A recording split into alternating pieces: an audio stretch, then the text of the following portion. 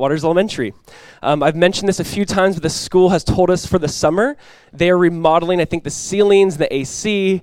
So for 9 weeks, we need a new location. So starting next Sunday, we will be at Hammock Point Elementary, 3 miles north. And we have these little flyers in the back with the address, same time, 10:30. We'll be there for the next 9 weeks, only 9 weeks. And we talked a lot recently about our thought life, contentment, anxiety. And if you feel that, I felt that too. It's only 9 weeks. And we'll be back here, hopefully by August 11th. So just make sure you know that, you're aware of that. But Philippians chapter 4, let me just kind of, again, catch you up to speed. So this is our last teaching from the book of Philippians. And here's been our hope. I don't ever just want to finish a book of the Bible and just kind of move on. Next week, we are starting the book of Nehemiah. Yes, I'm very excited about that. But as I've been praying really just for our church, as I've been praying for what's been the impact of the book of Philippians, I think there's a lot of thoughts that come to my mind. The main thought has been this, as I said, Paul is saying, live as citizens of heaven. Bring heaven to earth. Paul is basically saying over and over again, I know that you have Roman citizenship and you have certain rights and privileges, and I know that the goal for you as Philippians is to bring Roman culture to Philippi, but he's saying don't seek to bring Roman culture to Philippi, seek to bring heavenly culture to Philippi. Seek to bring the kingdom of God to earth as it is in heaven. And so Paul's kind of going out this in different ways, telling us here's how you can live as citizens of heaven. Here's how your lifestyle will look different. Here's what it'll look like to follow Jesus with everything. So I love this book because this book has some big picture ideas. For to me to live is Christ and to die is gain. That God will be faithful to finish the work he started. So there's some big picture ideas and there's some small ideas. There's some small ideas just saying, hey, do all things without complaining and disputing so that you may become blameless and harmless children of God.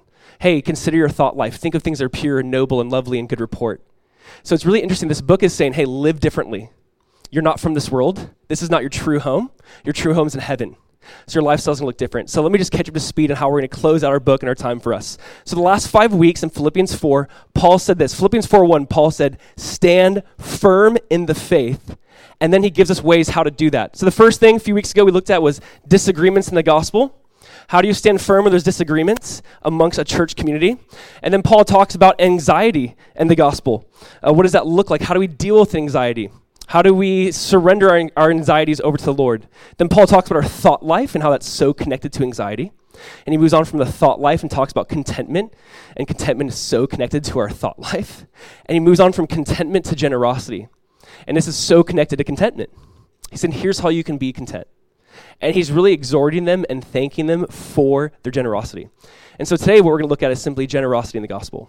Generosity in the gospel. And here's one of those things. Here's my prayer for us. My prayer is that God would make us a generous people. That just in all areas of our life would be generous. I know that this is one of those topics, especially if you're new, welcome. We're talking about generosity, and this is like our first time ever. But this is for us one of those things to say, God, make us more like you. You are generous. God, let us be a people who live this way, who carry this out. I read a book years ago by Tim Keller called Generous Justice. I do want to recommend this. I read this about 7 years ago. And let me just say this. God radically changed my view of generosity, of giving, of social injustice, of justice in general, of ultimately bringing the gospel to these broken areas. God honestly had to radically change how I viewed homelessness and poverty. I'm saying this was such a radical, impactful book. In simple ways, big picture to just how I treat and love people. This is in the small ways when I think I was the guy like 22, 23 years old. We'd go to a restaurant, we'd split a bill, and I'd be like, hey, who got the extra ranch? It's 50 cents more. I used to be like that guy. Everyone hates that guy. And I feel like God had to like really work on my heart in so many ways. And just saying, hey, listen, I've created you to be a generous person. And so my hope and prayer is that we don't just go through topics, but the Holy Spirit would do his work in us, that ultimately he'd make us more like Jesus. I can't think of anyone more generous than Jesus. And so I want to get to the why. I want to get to some big reasons. But ultimately, I'm saying, God, make us more like you. As we talk about contentment, anxiety, thought life, now generosity. God, make us more like you in these ways. And so we're going to read the end of Philippians 4. And it's Paul basically celebrating this church's generosity because they were crazy generous, as we'll see. So Philippians chapter 4, let's read verse 10. And then we'll go to the end and pray. So Philippians chapter 4, verse 10, let's just read it all the way through. He says, but I rejoiced in the Lord greatly that now at last your care for me has flourished again. though you surely did care, but you lacked opportunity. Not that I speak in regard to need, for I have learned in whatever state I am to be content. I know how to be abased, and I know how to abound. Everywhere and in all things I have learned both to be full and to be hungry, both to abound and to suffer need. I can do all things through Christ who strengthens me. That was last week's message, if you want to go back and take a listen. But it's just so connected to verse 14. Nevertheless, you have done well that you shared in my distress. Now you Philippians know also that in the beginning of the gospel, when I departed from Macedonia, that's where they live, no church shared with me concerning giving and receiving, but you only. For even in Thessalonica, remember that book, Thessalonians? For even there, you sent aid once and again for my necessities. Not that I seek the gift, but I seek the fruit that abounds to your account.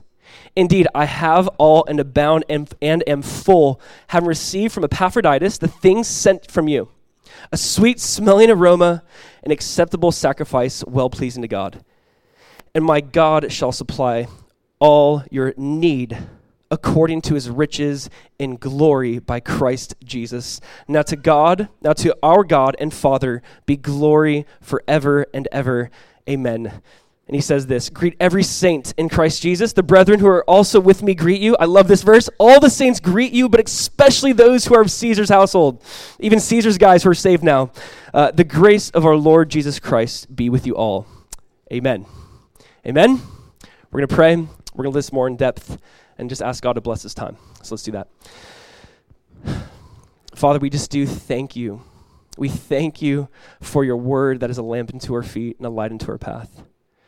God, we just ask, as we've talked about much, that Jesus would not just be much talk, but it produce life change in action. That God, we would rejoice in you always. That Jesus, you'd be the source of our anchor, of our hope, of our faith. That God, when circumstances fall apart, when our thought life gets crazy, God, when discontent begins to stir in our heart, that Jesus, you'd remind us of the truths from your word, that we just rejoice in you and enjoy you. God, I just pray for everyone in this room.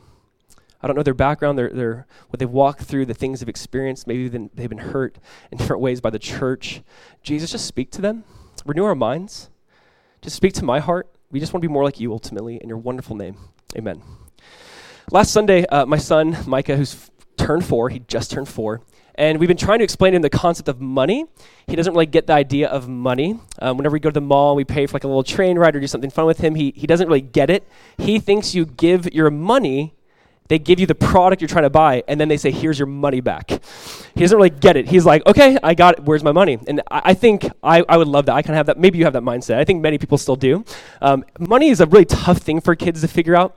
Like even we're kind of like trying to deal with like, do we give an allowance? How much? What does that look like? What does that mean? Do we reward just doing natural chores? We're trying to figure some of these things out. But he got some birthday money. And he got some other things. And so we're trying to talk about this idea of giving back to God. We're like, Micah, it's so cool. You got $10. Oh my gosh. Guess what? You get to give God $1 back of that $10. And literally he says to us, I quote, I don't want to give my money to God with such anger.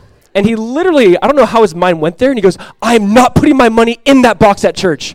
Like, how did he literally said in that box at church. We're like, how does he know? He said that. And we're trying to talk to him about this and explain this, and it's funny just talking to like a little 4-year-old's heart and just trying, no, it's so good. We get to be a part of helping God in the kingdom. Like, we get to be a part of this. Listen, all of it's God's. All of it's God's. We're just giving back a tenth to him. It's awesome. And he is not liking this concept whatsoever. And I realize it's not just with 4-year-olds. It's in my heart. It's in all of our hearts. I think this is something many people struggle with, this idea of what am I doing here? What am I giving back to God? Why am I doing this? Let me just say this really quick precursor to everything and clarify something. If you're new and you're guest, welcome. By the way, if you're not even a believer in Jesus, by no means do we as a church want money. This is not something for you to give. If you're new, if you're a guest, if you're not a believer in Jesus Christ, we just want you to receive. We don't want to expect anything. We just want to bless. We just want to give. The burden is on Christians to be the givers, to say, let us come alongside you, help you. There's not this heart of let us take. There's a heart of let us give. That is our heart in this. We do understand that many have been hurt by the church.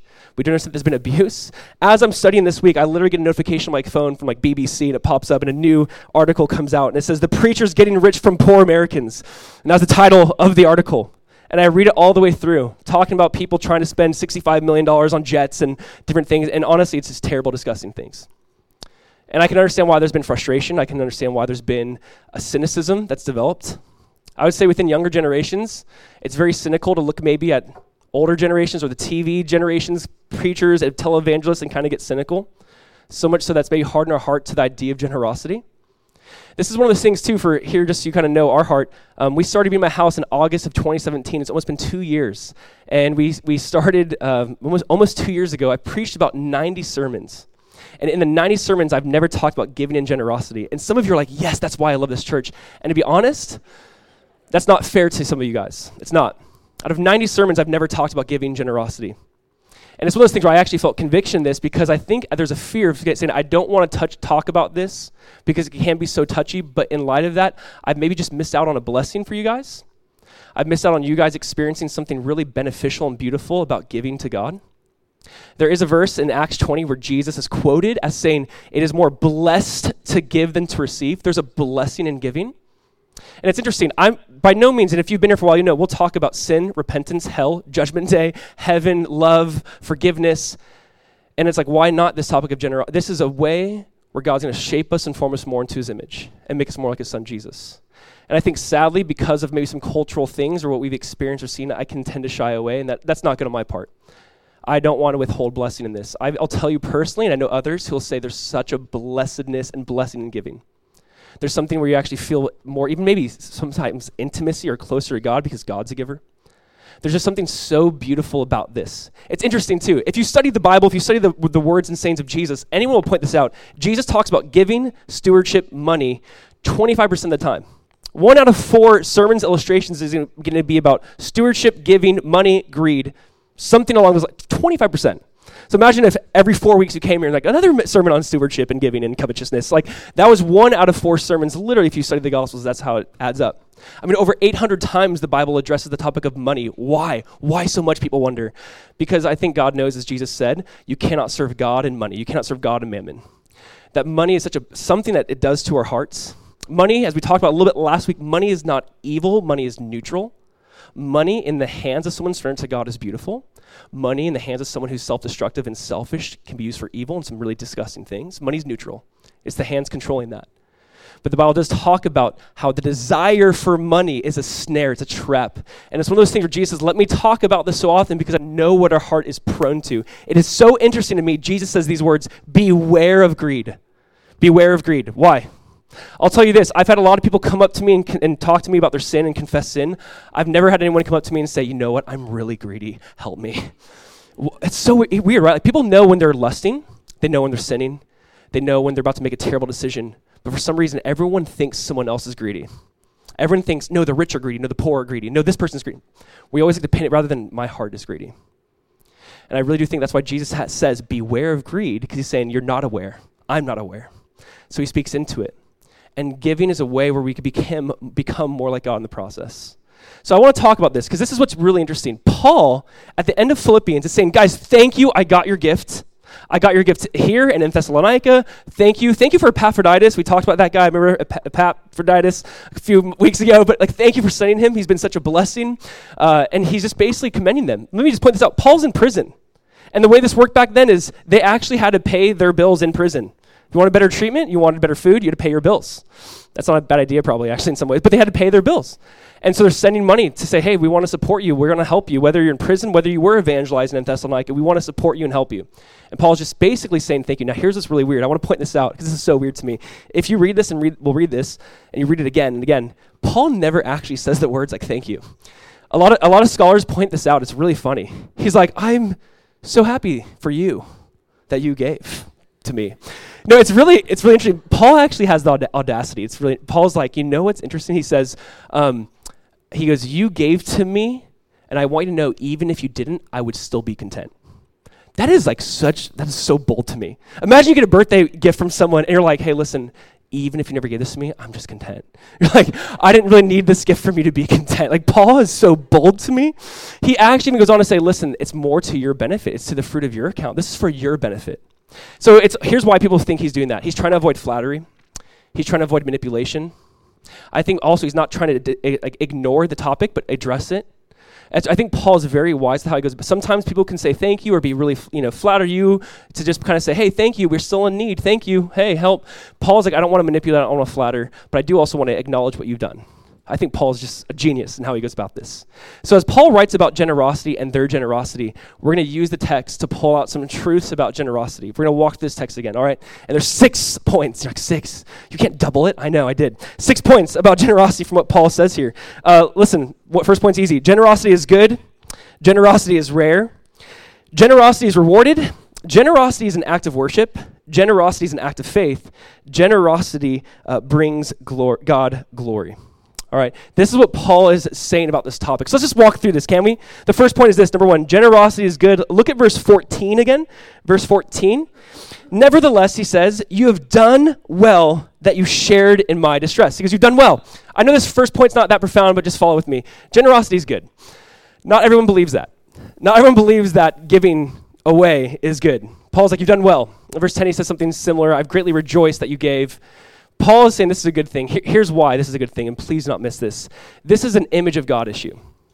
You and I can be generous ultimately because God is generous. If there's one thing I want people to know about our God is a crazy generous God. I mean, I want us to think about our God and what the Bible says about our God, maybe versus other false gods out there. Our God is saying, I love you, even if you never give. I love you. You don't have to go pray 5 times a day. You don't have to travel and do this giant pilgrimage. I'm just going to be generous. I'm just going to love you first. I'm going to show this first. It is crazy to me how when you compare Christianity to maybe other worldviews of God, or even within Christian circles, they don't maybe get this. They think I have to do this to get some sort of benefit from God, and they maybe misunderstand grace and God's generosity. God's like, I'm just generous. For God so loved the world, he what? He gave. He gave. God gave what? His best. We got to understand our God is an incredibly generous God. Way before me or anyone has ever given to God, God gave infinitely more to us. We can show generosity. Why? Because we're image bearers of God. And there's something I want people to get this idea, God who is one and yet three. You know, God in the beginning said, let us make man in our image. We're made in the image of God, not God made in the image of us. We're made in the image of God. In God, in the Trinity, there's perfect love and communion and fellowship and generosity that already existed before we were created. We already saw perfect love and community and fellowship and generosity within the community itself, within the Trinity itself. And this is God's way of saying, I've made you in my image. Sin has broken that. Sin has marred that. Now maybe many of us are more predisposed to be just more selfish in nature. And God is saying, I'm making you generous. I've made you in my image to be a generous person. See, it's funny. I want to point out something really quick because we're going to go back to these chapters a lot. In 2 Corinthians chapter 8 and 9, 2 chapters, 2 of the longest chapters on giving, 2 of really the main chapters on giving in the New Testament are 2 Corinthians chapter 8 and 9. Paul writes a lot about it. He actually references the Philippians. We'll look at that. But in those chapters, here's what he says. Here's the reason why. Here's why you and I are to be generous. Can we just start with the why? Let's just start with the why. Here's what he says. In 2 Corinthians chapter 8, verse 9, you know the verse. We say this verse a lot. He says, for you know the grace of our Lord Jesus Christ, that though he was rich, yet for your sakes he became poor. You know the grace of our Lord Jesus Christ, that though he is rich, yet for your sake he became poor, so that you, by his poverty, might become rich. This is a big reason why we go by the name of the exchange. I want you to think about this. God, who is infinite, God, who has, in a sense, you could say everything.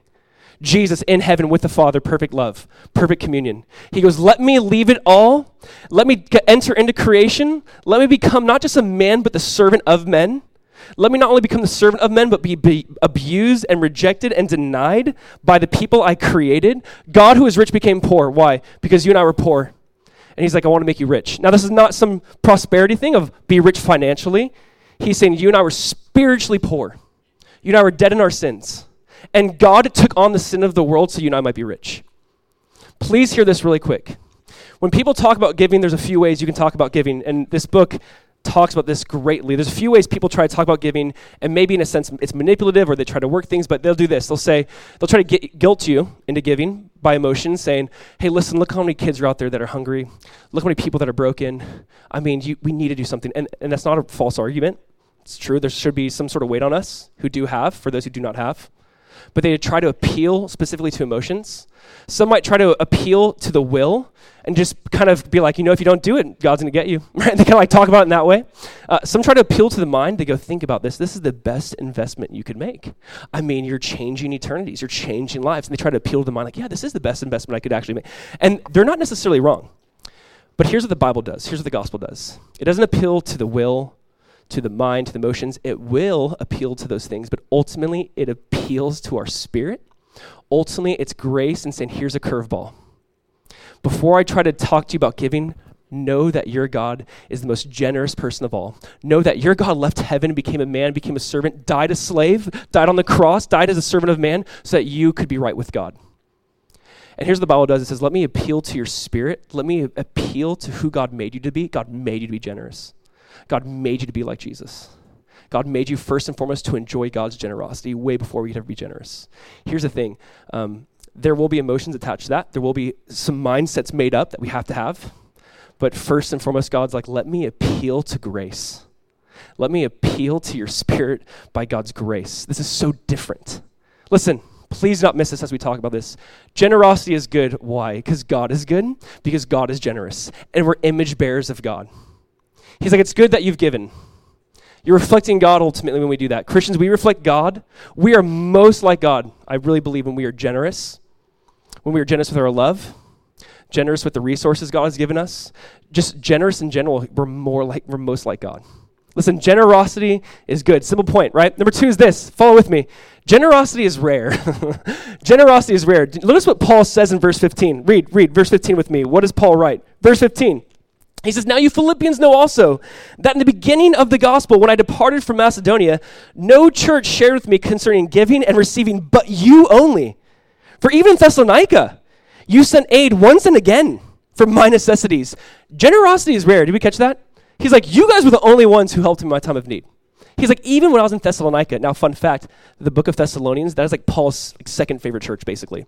Paul speaks really highly of the Philippians and Thessalonians. He's like, even in Thessalonica, you helped me out. That's so interesting that we see generosity it is rare.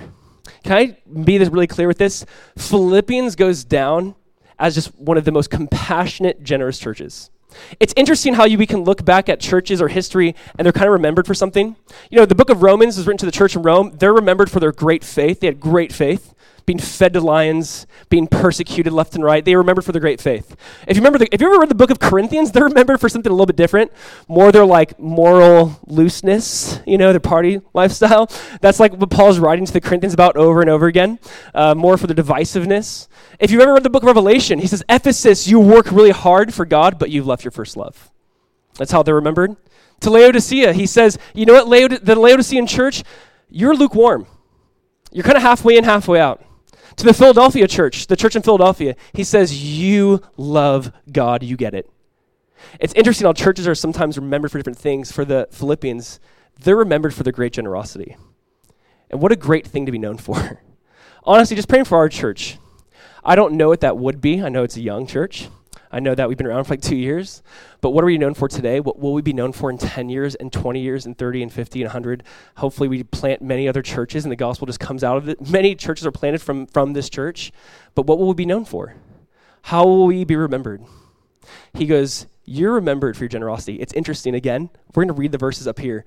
Paul's writing to the Corinthians about, hey, Corinthians, you need to be like the Philippians. You need to be more generous. It's 2 Corinthians chapter 8 where he mentions this. We'll put the verses up here. 2 Corinthians chapter 8, verse 1.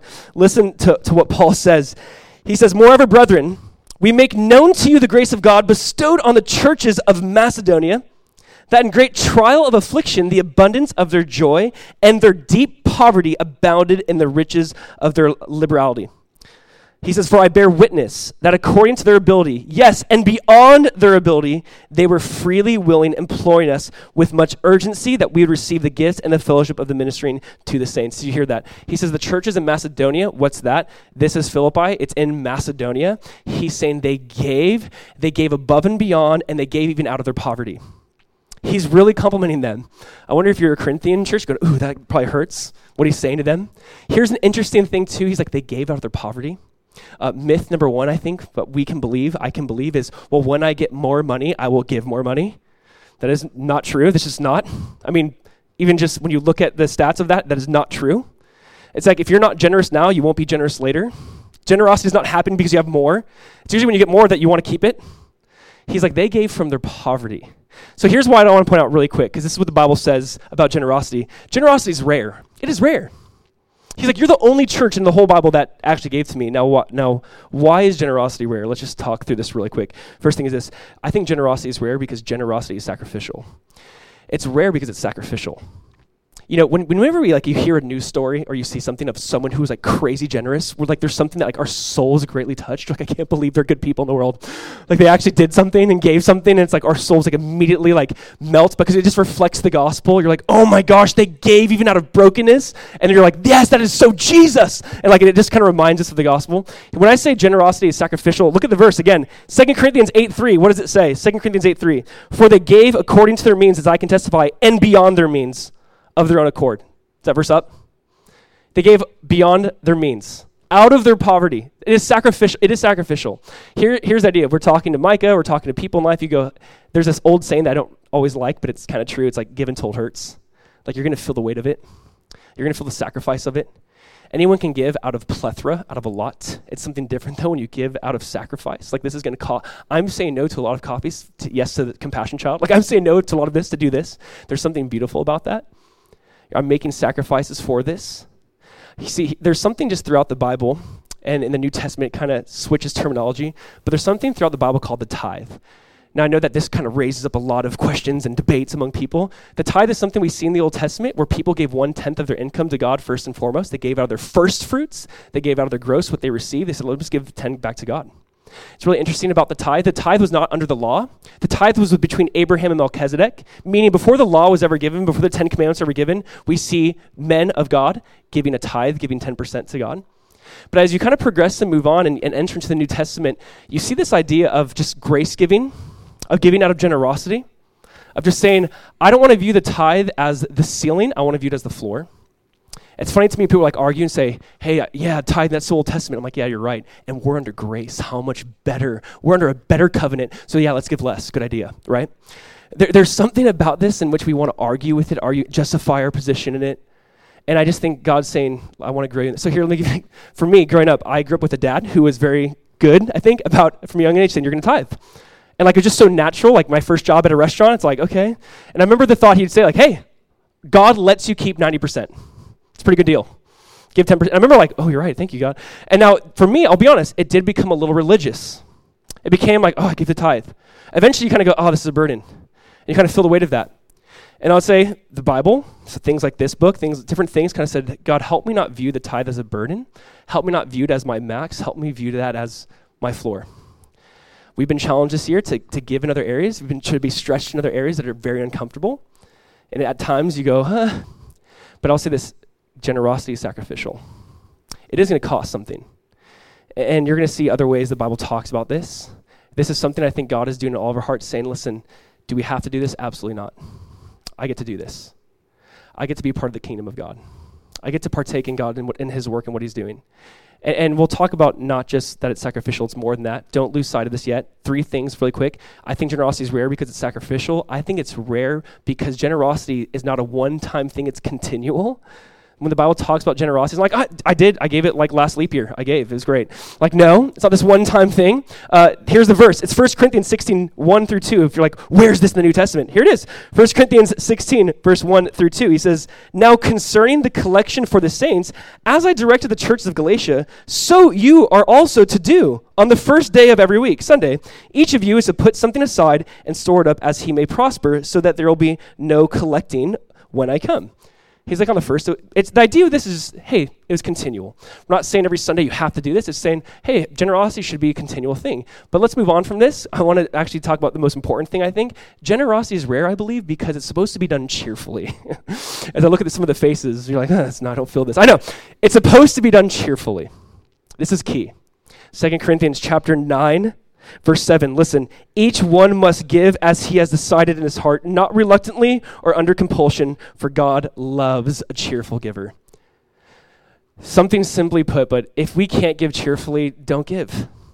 I know it's weird to say that from up here, But can you please hear that? God wants somebody to say, I can give, God, I can give cheerfully. I can give, God, you've been so good to me, I cannot wait to give to you. There's something that happens, and I cannot explain it, where things change dramatically as a Christian. So I went from, I have to read the Bible, I have to pray, I have to give. And I cannot explain it other than the gospel of grace melting our heart, going, I cannot wait to spend time with God and pray. I cannot wait to spend time with God in his word. I cannot wait to give back to God. I can't wait to be part of the kingdom of God in this way. And I can't explain that. I don't know how that works always. I think it's a work of the Holy Spirit saying, let me understand. Let me show you how good God is. Let that melt your heart where you're loving, you're serving, you're giving, you're praying. All of these things from a place of the gospel doing something deeply rooted to our hearts. Amen? Paul's interesting in saying generosity is rare. You were the only church that took care of me, even when I was at another church. Like, hey, money's here for Paul. Well, we're at another church. Like, that'd be embarrassing, I feel like, for the Thessalonians. But he's like, you guys were it. Thank you. Number 3 is this. Generosity is rewarded. Generosity is rewarded. And please don't lose sight of this, and I don't want this to be abused by any means, but let's just understand this biblically. Generosity is rewarded. Verse 17. Will you look down? Read with me verse 17. He says, not that I seek the gift, but I seek the fruit that abounds to your account. Verse 19 talks about the idea of how God shall supply all of your need according to Christ Jesus. It's crazy. This is something I know many people struggle with. Here's what's sad. There's something called the prosperity gospel where I do think people take a truth of this and they abuse it too much. They'll say, look, at God is going to supply all of your need. They kind of twist it to want. You know, they say, listen, I'm seeking the fruit of your, and they kind of make it sound like God's a piñata and our faith is like this whacking stick. Like, all right, here's God. You got faith, whack. Oh, blessings come out. Like, no. I think it's abused so often. But here's the idea. There's always a partial truth to this, and the enemy kind of perverts it. The Bible's not ashamed to say there's a reward in generosity. Paul is just trying to be really clear. I'm not trying to manipulate. I don't need the money. I actually am very thankful that there's fruit abounding to your account. What does that mean? We're not fully sure. He could just say, I'm so glad you're growing and maturing, fruit to your account. I'm so glad you're investing in eternal things, fruit to your account. He could just be saying practically, my God's going to meet your need. There's so many ways. Here's the thing. The Bible does talk about, in a sense, rewards for good stewardship. Can we acknowledge that? Jesus said this over and over again. You are faithful with the few, I'll make you ruler over what? Many. Throughout the Bible, there's 5 crowns mentioned. If you're faithful on earth, and he talks about different ways, there's 5 different crowns mentioned. My point being, the Bible's not going to shy away from the reward side of this. It's 2 Corinthians chapter 9, verse 6. Again, it says this, whoever sows sparingly will also reap sparingly, and whoever sows bountifully will also reap bountifully. He uses an agricultural principle. He's like, you have some seed. If you put a little bit of seed in the ground, you might get a little bit of crop. Put a lot of seed in the ground, you might get a lot of crop. The idea is like, there's just this principle attached to this. And again, this can be abused. People can act like this means God owes you something. God is not in debt to us. But there's a side of this where you say, God, I want to sow a lot because I want to see your kingdom grow. I want to do a lot because I want to see you. I want to reap bountifully, not sparingly. And then when I say generosity is rewarded, 2 Corinthians 9:8 says this, which is interesting. And God is able to make all grace abound to you, so that having all sufficiency in all things at all times, you may abound in every good work. It's funny when you read commentaries on things like this, like, what does that mean? And everyone's like, I don't know, but it's good. It's saying like, be generous, live this way. God will make all grace abound to you. I'm not sure how that could play out. It might not be till heaven. I don't want to give false promises. I love Ephesians 1. It says, God who's blessed us in the eternal places with all the spiritual blessings in the heavenly places. Might be in heaven, you'll go, I don't think anyone's going to get to heaven and be like, oh my gosh, I should have tithed less. I should have given I know they came into heaven, but I really wanted that barbecue. Like, I don't know if that would be something that we're going to struggle with in our heart. But time and time again, let me give you 2 more verses. Proverbs chapter 3, which is known for trusting in the Lord with all of your heart. Proverbs 3 verse 9 says this, honor the Lord, listen, this is a proverb, this is wisdom. Honor the Lord with your wealth and with the first fruits of all your produce. Then your barns will be filled with plenty, and your vats will be bursting with wine. I don't always understand this, but generosity is rewarded. He's like, just honor God. God, this is yours. God, thank you for the 100% you've given me. I'm going to give you back 10. Thank you, God. And he's just like, watch God honor that. Honor God, watch God honor you in that. It's a verse, again, that people... I'm sometimes afraid to quote verses because how people can twist them, but it's still in the Bible and needs to be read. And one is Malachi chapter 3. And just please listen to this. Malachi 3 verse 7 says this. Ever since, listen, God speaking, ever since the time of your ancestors, you have turned away from my decrees and have not kept them. God says, return to me, and I will return to you, says the Lord Almighty. But you ask, how are we to return? Will a mere mortal rob God? Yet you rob me. But you ask, how are we robbing you, God? God responds, in tithes and offerings.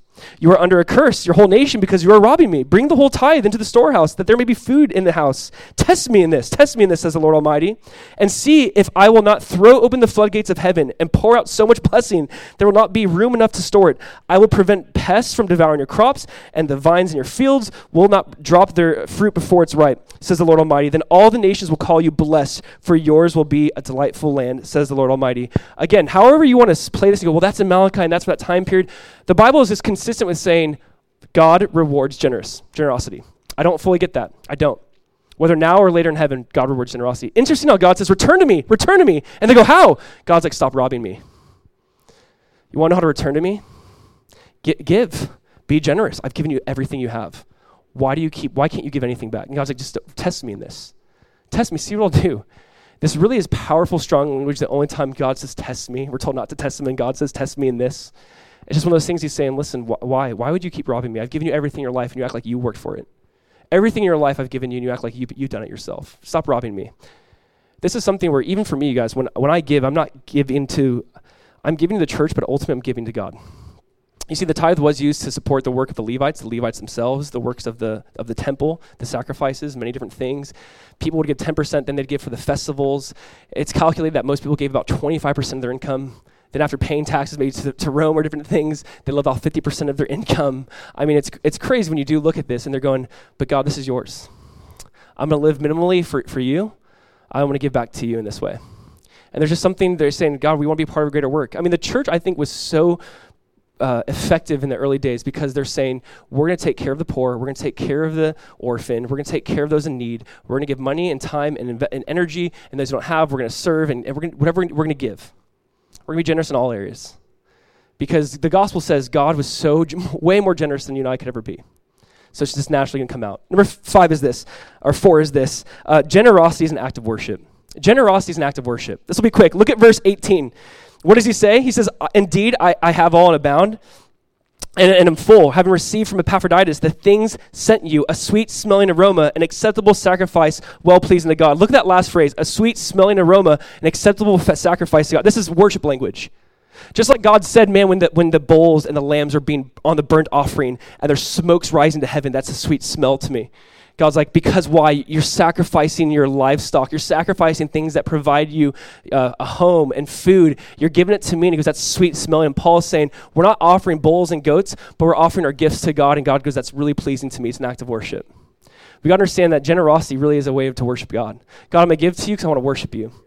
You know this verse that David said this, and it's just still so profound. When David's building the temple and building the altar, he goes to the one who's building the threshing floor, and he gets the price. And here's what David says to him in 2 Samuel 24. It says, where is that verse? It says, then King David said to Araunah, no, but I will surely buy it from you for a price, nor will I offer burnt offering to the Lord my God with that which costs me nothing. This guy who's building the altar, the threshing floor, says, David, it's on the house. Don't worry about it. You're king. And David goes, no way. I have to pay you. I'm not going to give to God that which costs me nothing. It's an act of worship, my giving. It's a way for me to show God I want to give. You know, we don't do this. And I know that some people grew up in churches where they felt like this was abused and they felt hurt by this. But something I do love and respect when churches do this is at the end during worship, they pass the plate. And I know that can become really religious or traditional. And I know that can become kind of like, oh, here we go during worship. They try to take our money. But the idea of that for us, for Christians, is to say, Lord, during this worship song, let us give our gifts back to you. Let us give back to you, God. This is an act of worship for me. Let it be a sweet-smelling aroma. Not just the praise of our lips being a sweet-smelling aroma, but as we give back to you, let it be a sweet-smelling aroma. And honestly, for us practically today, when I get an email and it's like, your gift went through, I pray over that and go, God, let that be multiplied in your hands. Let that reach lost people. Let that win people for the gospel, equip saints for the ministry, and I pray over that. Let it be worship for you. When you write a check, whatever it is, like pray over it and say, God, this is worship to you.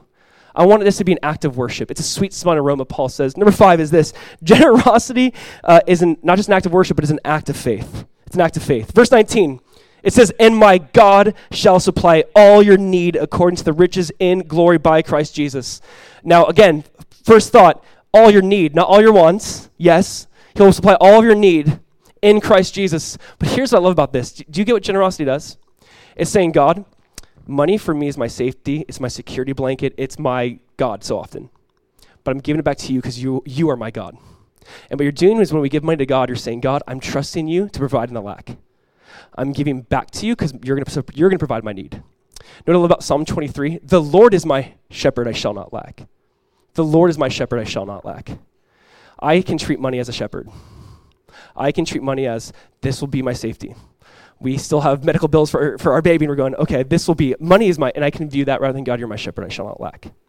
And I can still I fall into those traps all the time. And here's the idea. He's saying, God's going to meet your need.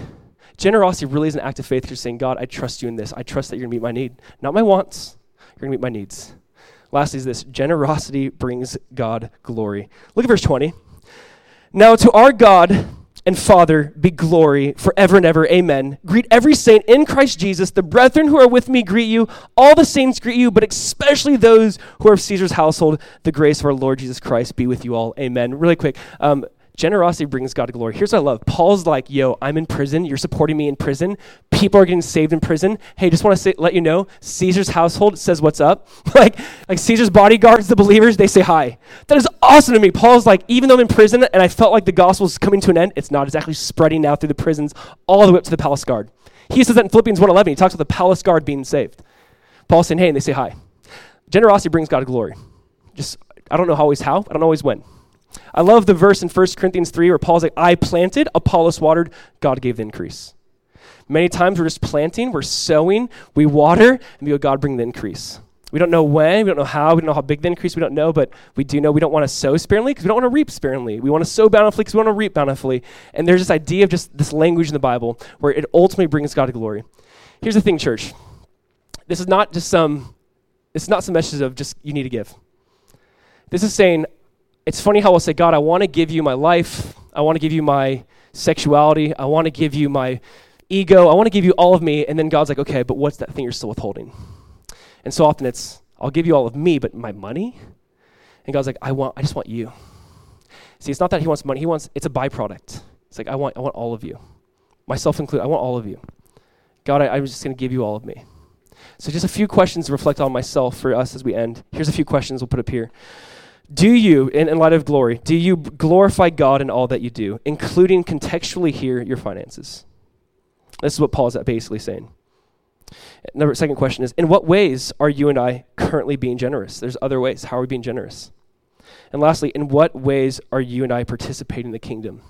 At the end of the day, how are we participating in the kingdom?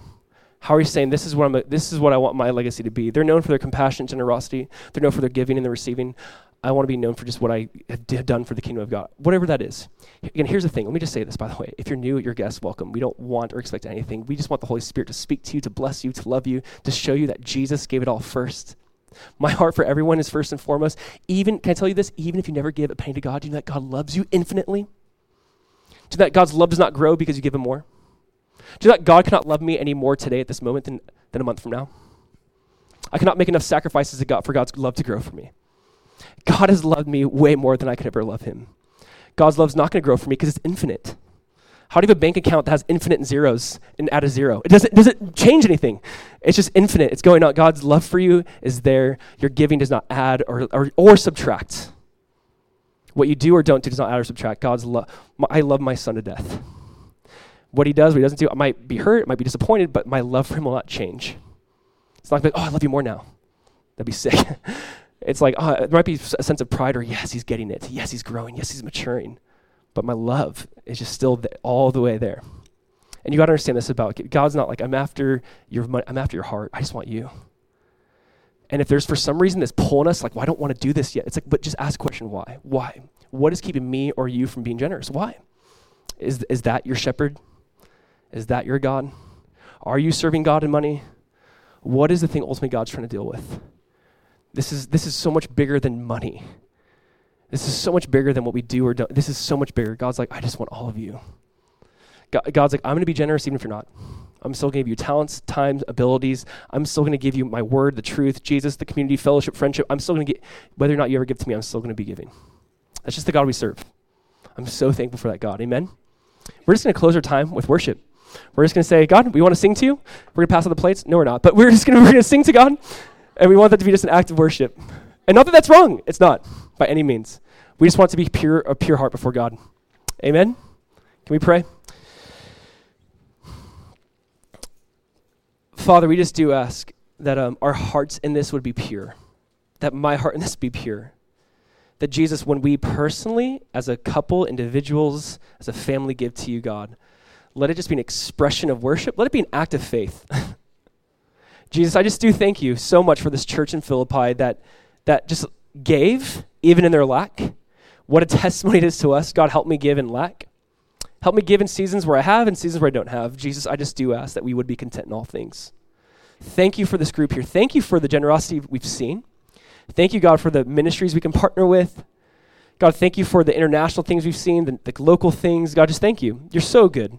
Even as we change locations for the next 9 weeks, Jesus, we pray your hand of safety and covering and blessing over that. All the details that go into that. Jesus, we just thank you that we can gather. Wherever we're gathered, Jesus, we believe and know you're there. And so whether it's here or there, Lord, we just look to you. We want to enjoy you. We do look forward to coming back here. And God, we just pray for favor on this school and on this place. And Lord, we just want to thank you now, Jesus, as we sing, as we praise, as we worship you in your name. Amen. Why don't you stand and let's end with some worship.